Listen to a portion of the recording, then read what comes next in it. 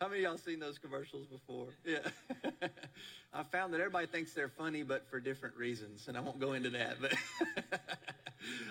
but I wanted to show it to you this morning. I want to show you some other things too. I got a few pictures I want to share with you, and it all kind of goes around the theme for this morning. And you may be wondering, well, what in the world is the theme this morning?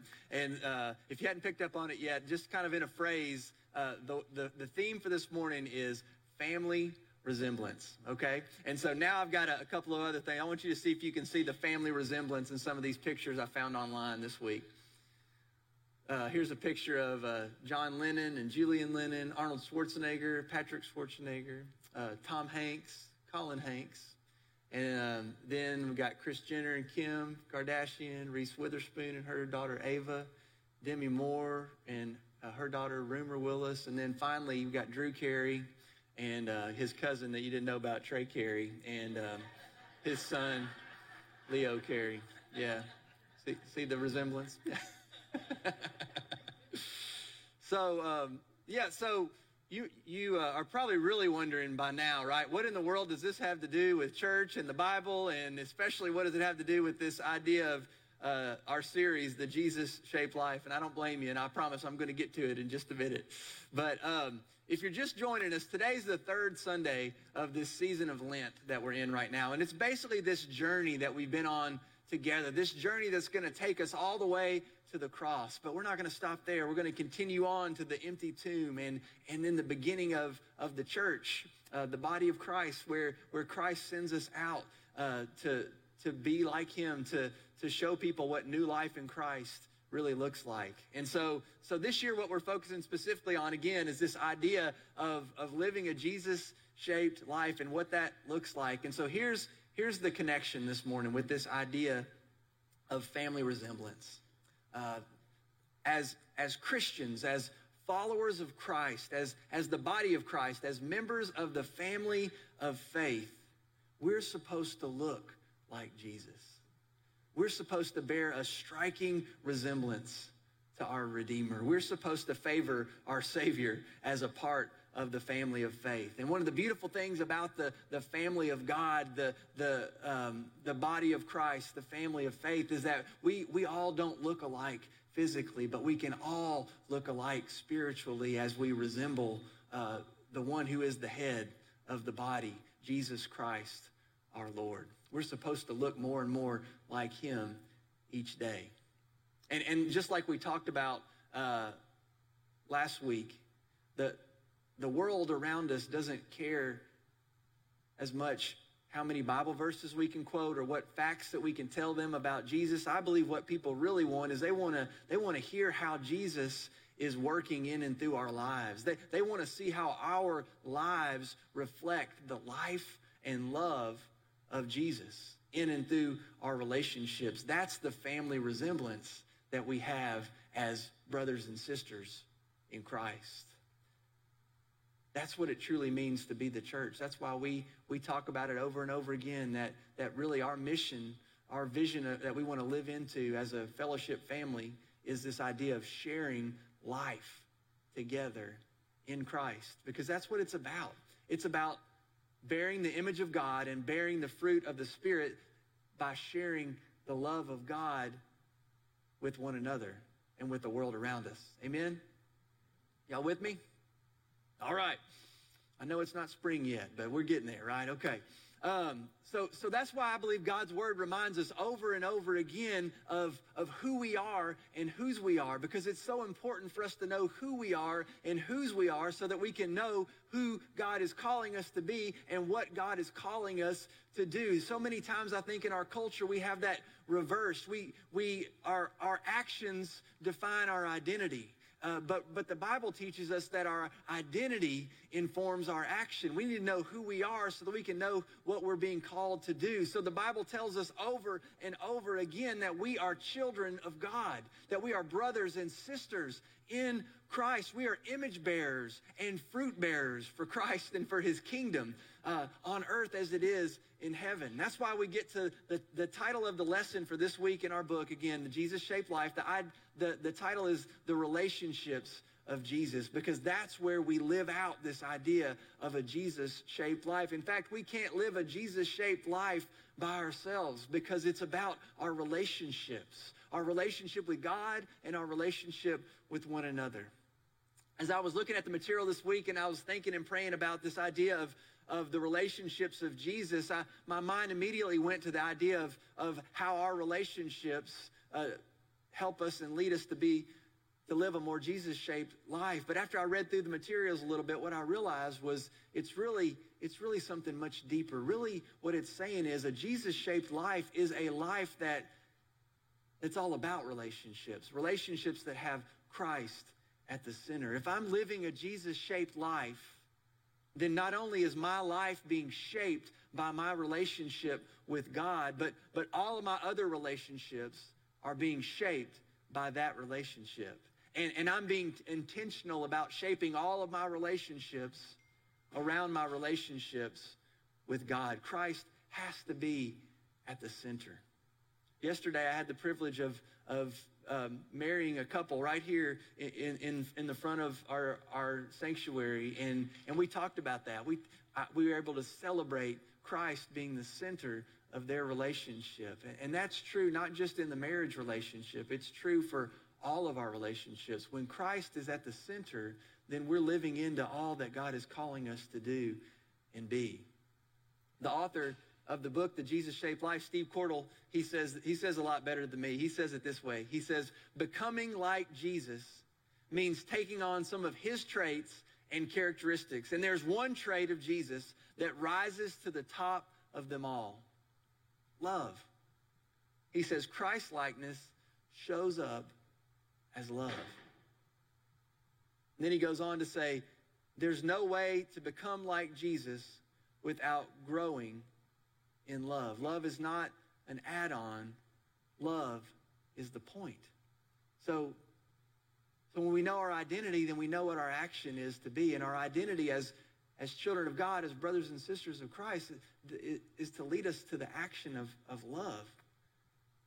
And so the whole New Testament, really the whole Bible, from beginning to end, teaches us how to live a Jesus-shaped life by showing us how to love one another as image bearers of God, as fruit bearers for Christ and for his kingdom through the power of the Holy Spirit. That's who we are, and that's who we're being called to be. So I want to share with you this morning just a few passages of Scripture throughout God's Word that bear witness to this truth.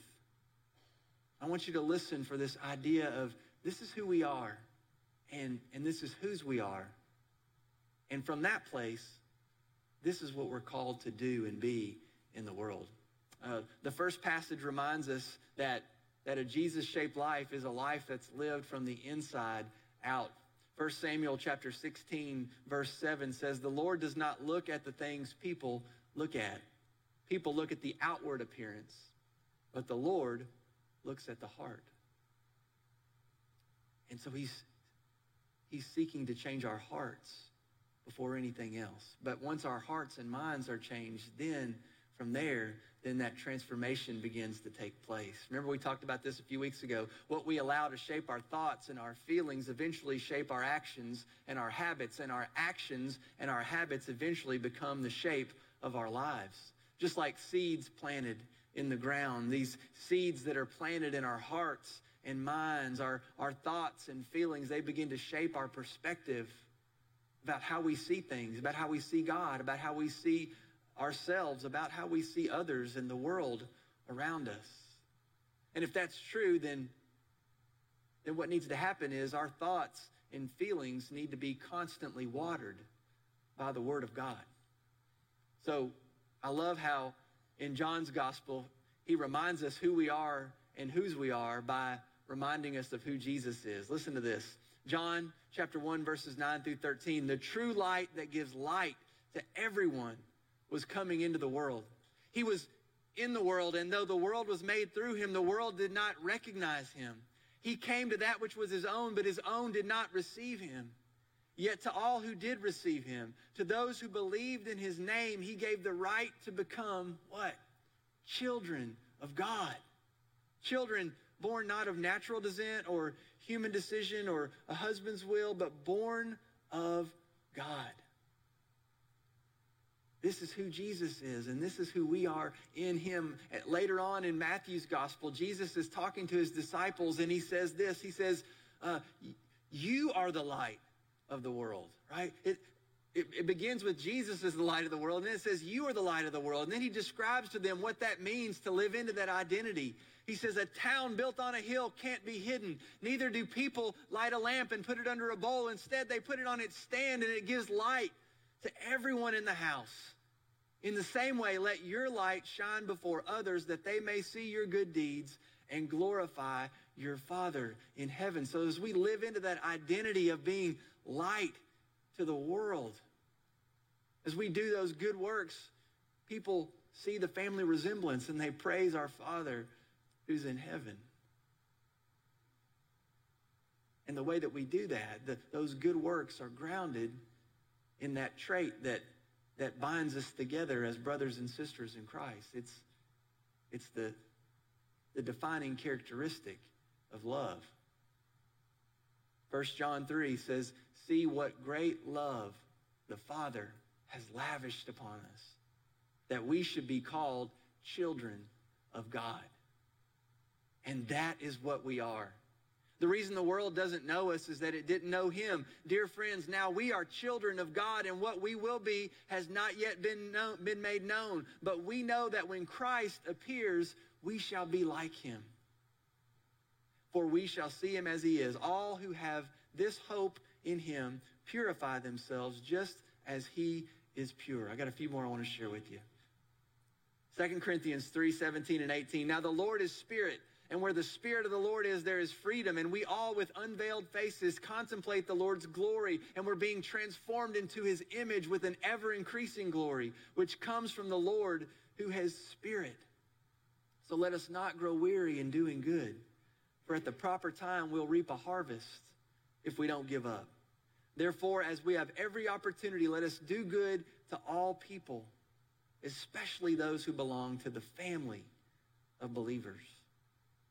And then finally, I want to share one more passage with you that encompasses all of these others, I believe. This is the main focus passage in the book this week because it reminds us of who we are and whose we are and what God's calling us to do and be in the world. He's reminding us as children of God, as members of the household of God, the family of faith, image bearers, fruit bearers. We're supposed to look like Jesus by living like Jesus, by living a Jesus-shaped life. And so Paul says to the Ephesians, follow God's example. Therefore, as dearly loved children. We've talked about that word therefore before, right? It's an important word. And whenever the word therefore shows up in the Bible, you're supposed to look back to see what it's there for, right? But in this particular situation, in this particular situation, this is one of those few places where you look forward. So it says, follow God's example, therefore, as dearly loved children. So Paul's saying, you're dearly loved children. Therefore, follow God's example. It's our identity that informs our action. And how do we do that? Well, he says it in verse 2. Walk in the way of love. Just as Christ loved us and gave himself up for us as a fragrant offering and sacrifice to God. So he's saying, this is who you are. And when you live into who you are and do what you're called to do, people are going to see that family resemblance. We walk in the way of love just as Christ loved us and gave himself up for us as a fragrant offering and sacrifice to God. I want to encourage you this week to go back and read each one of those scriptures. There's 6 of them. There's one for each day of the week. And if you follow along in our daily scripture readings, they're there for you to read each day. And I want to invite you to do that. I want it to serve as a reminder to you because we need to be reminded of who we are. So read those passages this week and be reminded of your family resemblance to Christ. And let it be a guide for living a Jesus-shaped life. A life that resembles and reflects the light and life of Christ in your life, in your relationship with God, and in your relationships with others. That's the question I want to pose for you today. How do your relationships resemble the relationships of Jesus. Jesus gives us an example of what a relationship with God and a relationship with others is supposed to look like. So how do your relationships resemble and reflect the relationships of Jesus? How is your life being shaped by your relationship with God? How are all of your other relationships being shaped by that relationship? And how are you intentionally shaping your relationships around your relationship with God? This week, my friend J.D. Walt wrote a devotional in his Seedbed Daily Text called Why Our Relationships Are the Mission. He says, righteousness is not fundamentally about right behavior, but about right belonging to one another. It's about right relationships. Making the relationships right with Jesus, with yourself in your marriage, with your children, with your friends, neighbors, colleagues, inside your organization, inside the church, even with enemies. And then he makes this powerful statement. He says, nothing hinders the mission of Jesus in the world more than broken relationships among his people and within his church. Relationships are the mission. What a powerful word for us today. As I reflected on that a little bit this week, I realized that the opposite is also true, right? Nothing furthers the mission of Jesus in the world more than thriving relationships among his people and within his church. That's a powerful word, I think, for us today. It took me back to that phrase I shared with you last week, the one that I shared with you that I feel like God continues to put on my heart and mind. I want to read it for you again. Jesus was building a church long before the church was a building. I think we need to be reminded, not just we as a fellowship family, but we as the church, the Big C church, universal, the church that Jesus was building the church long before the church was a building. The church is not about property, it's about people. It's not about real estate, it's about relationships. It's about our common bond as brothers and sisters in Christ. It's about this common commitment to the family business. And the family business is not just about getting people into church, it's about getting church into people. And the way that happens is through relationships. It's through sharing life together in Christ so that our lives and our life together can reflect the light and life of Christ to a world that so desperately needs it. Amen? I want to close today by sharing just a few more pictures with you on the screen that I hope drive home this idea of family resemblance. Look at these pictures and see if you can see the family resemblance of Jesus caring for people, being present with people. You can just kind of cycle through those. Inviting the children to come to him. Feeding the hungry. Sharing the good news with others. Praying for healing and help and wholeness in people's lives. Do you see the family resemblance? One of the things I love about being from Murfreesboro, my family's lived in Murfreesboro since the late 50s, early 60s. And when Murfreesboro was a much smaller town, when I was growing up, there was a lot of folks, you would always see people you knew out in town. And sometimes there were people you didn't know, but they knew you, right? And so sometimes someone would, I'll never forget being so proud when someone would come up to me and recognize who I belonged to, right? And they would say, boy, you're looking more and more like your dad every day. I wonder what it would be like for us to be known in our town for our family resemblance. If people said, the people at Fellowship, they're looking more and more like their Heavenly Father. They're looking more and more like Jesus every day as we walk in the way of love. I want to invite you to join me in praying about that this morning, about what that looks like for you and what that looks like for me and for us as a family of faith. And I think, again, a good place for us to start is our Jesus-shaped life prayers. So would you pray that out loud for me, with me, as we close? Search me, God, and know my heart. Test me and know my anxious thoughts. See if there is any offensive way in me, and lead me in the way everlasting. God, that is the prayer of our hearts today, Lord, that you would search us and know us inside and out. We know that you do, God, but we pray that prayer today from your word as an invitation. Lord, we invite you into the deepest parts of our being, so that you might come and do what only you can do, Lord, by your grace and mercy and love, that you might transform us from the inside out, so that we might look more like you, that we might bear that family resemblance to our Savior, Jesus Christ, as we love one another the way that he loved us, the way that he loves us.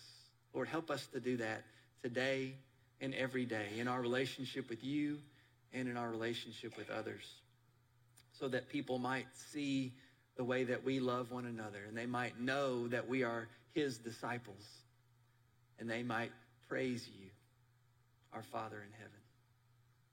Lord, we love you and we thank you, and we pray this in Jesus' name. Amen. We're going to sing one more song together, and as the band leads us, I want to invite you to just spend the next few minutes allowing God to speak to your heart and mind today. The altars are going to be open. If you'd like to come and pray, you're more than welcome to do that. If you'd like somebody to pray with you, I'd love to pray with you this morning. If you have more questions about a relationship with God or a relationship with this church, I would love to help you with those as well. If you just want to stay in your seat and pray, or just sing the words and listen to the words to this song, just with these last few minutes, let's allow God to do work on our hearts and minds, and be open to what God might want to say to each of us this morning. Would you stand as we sing?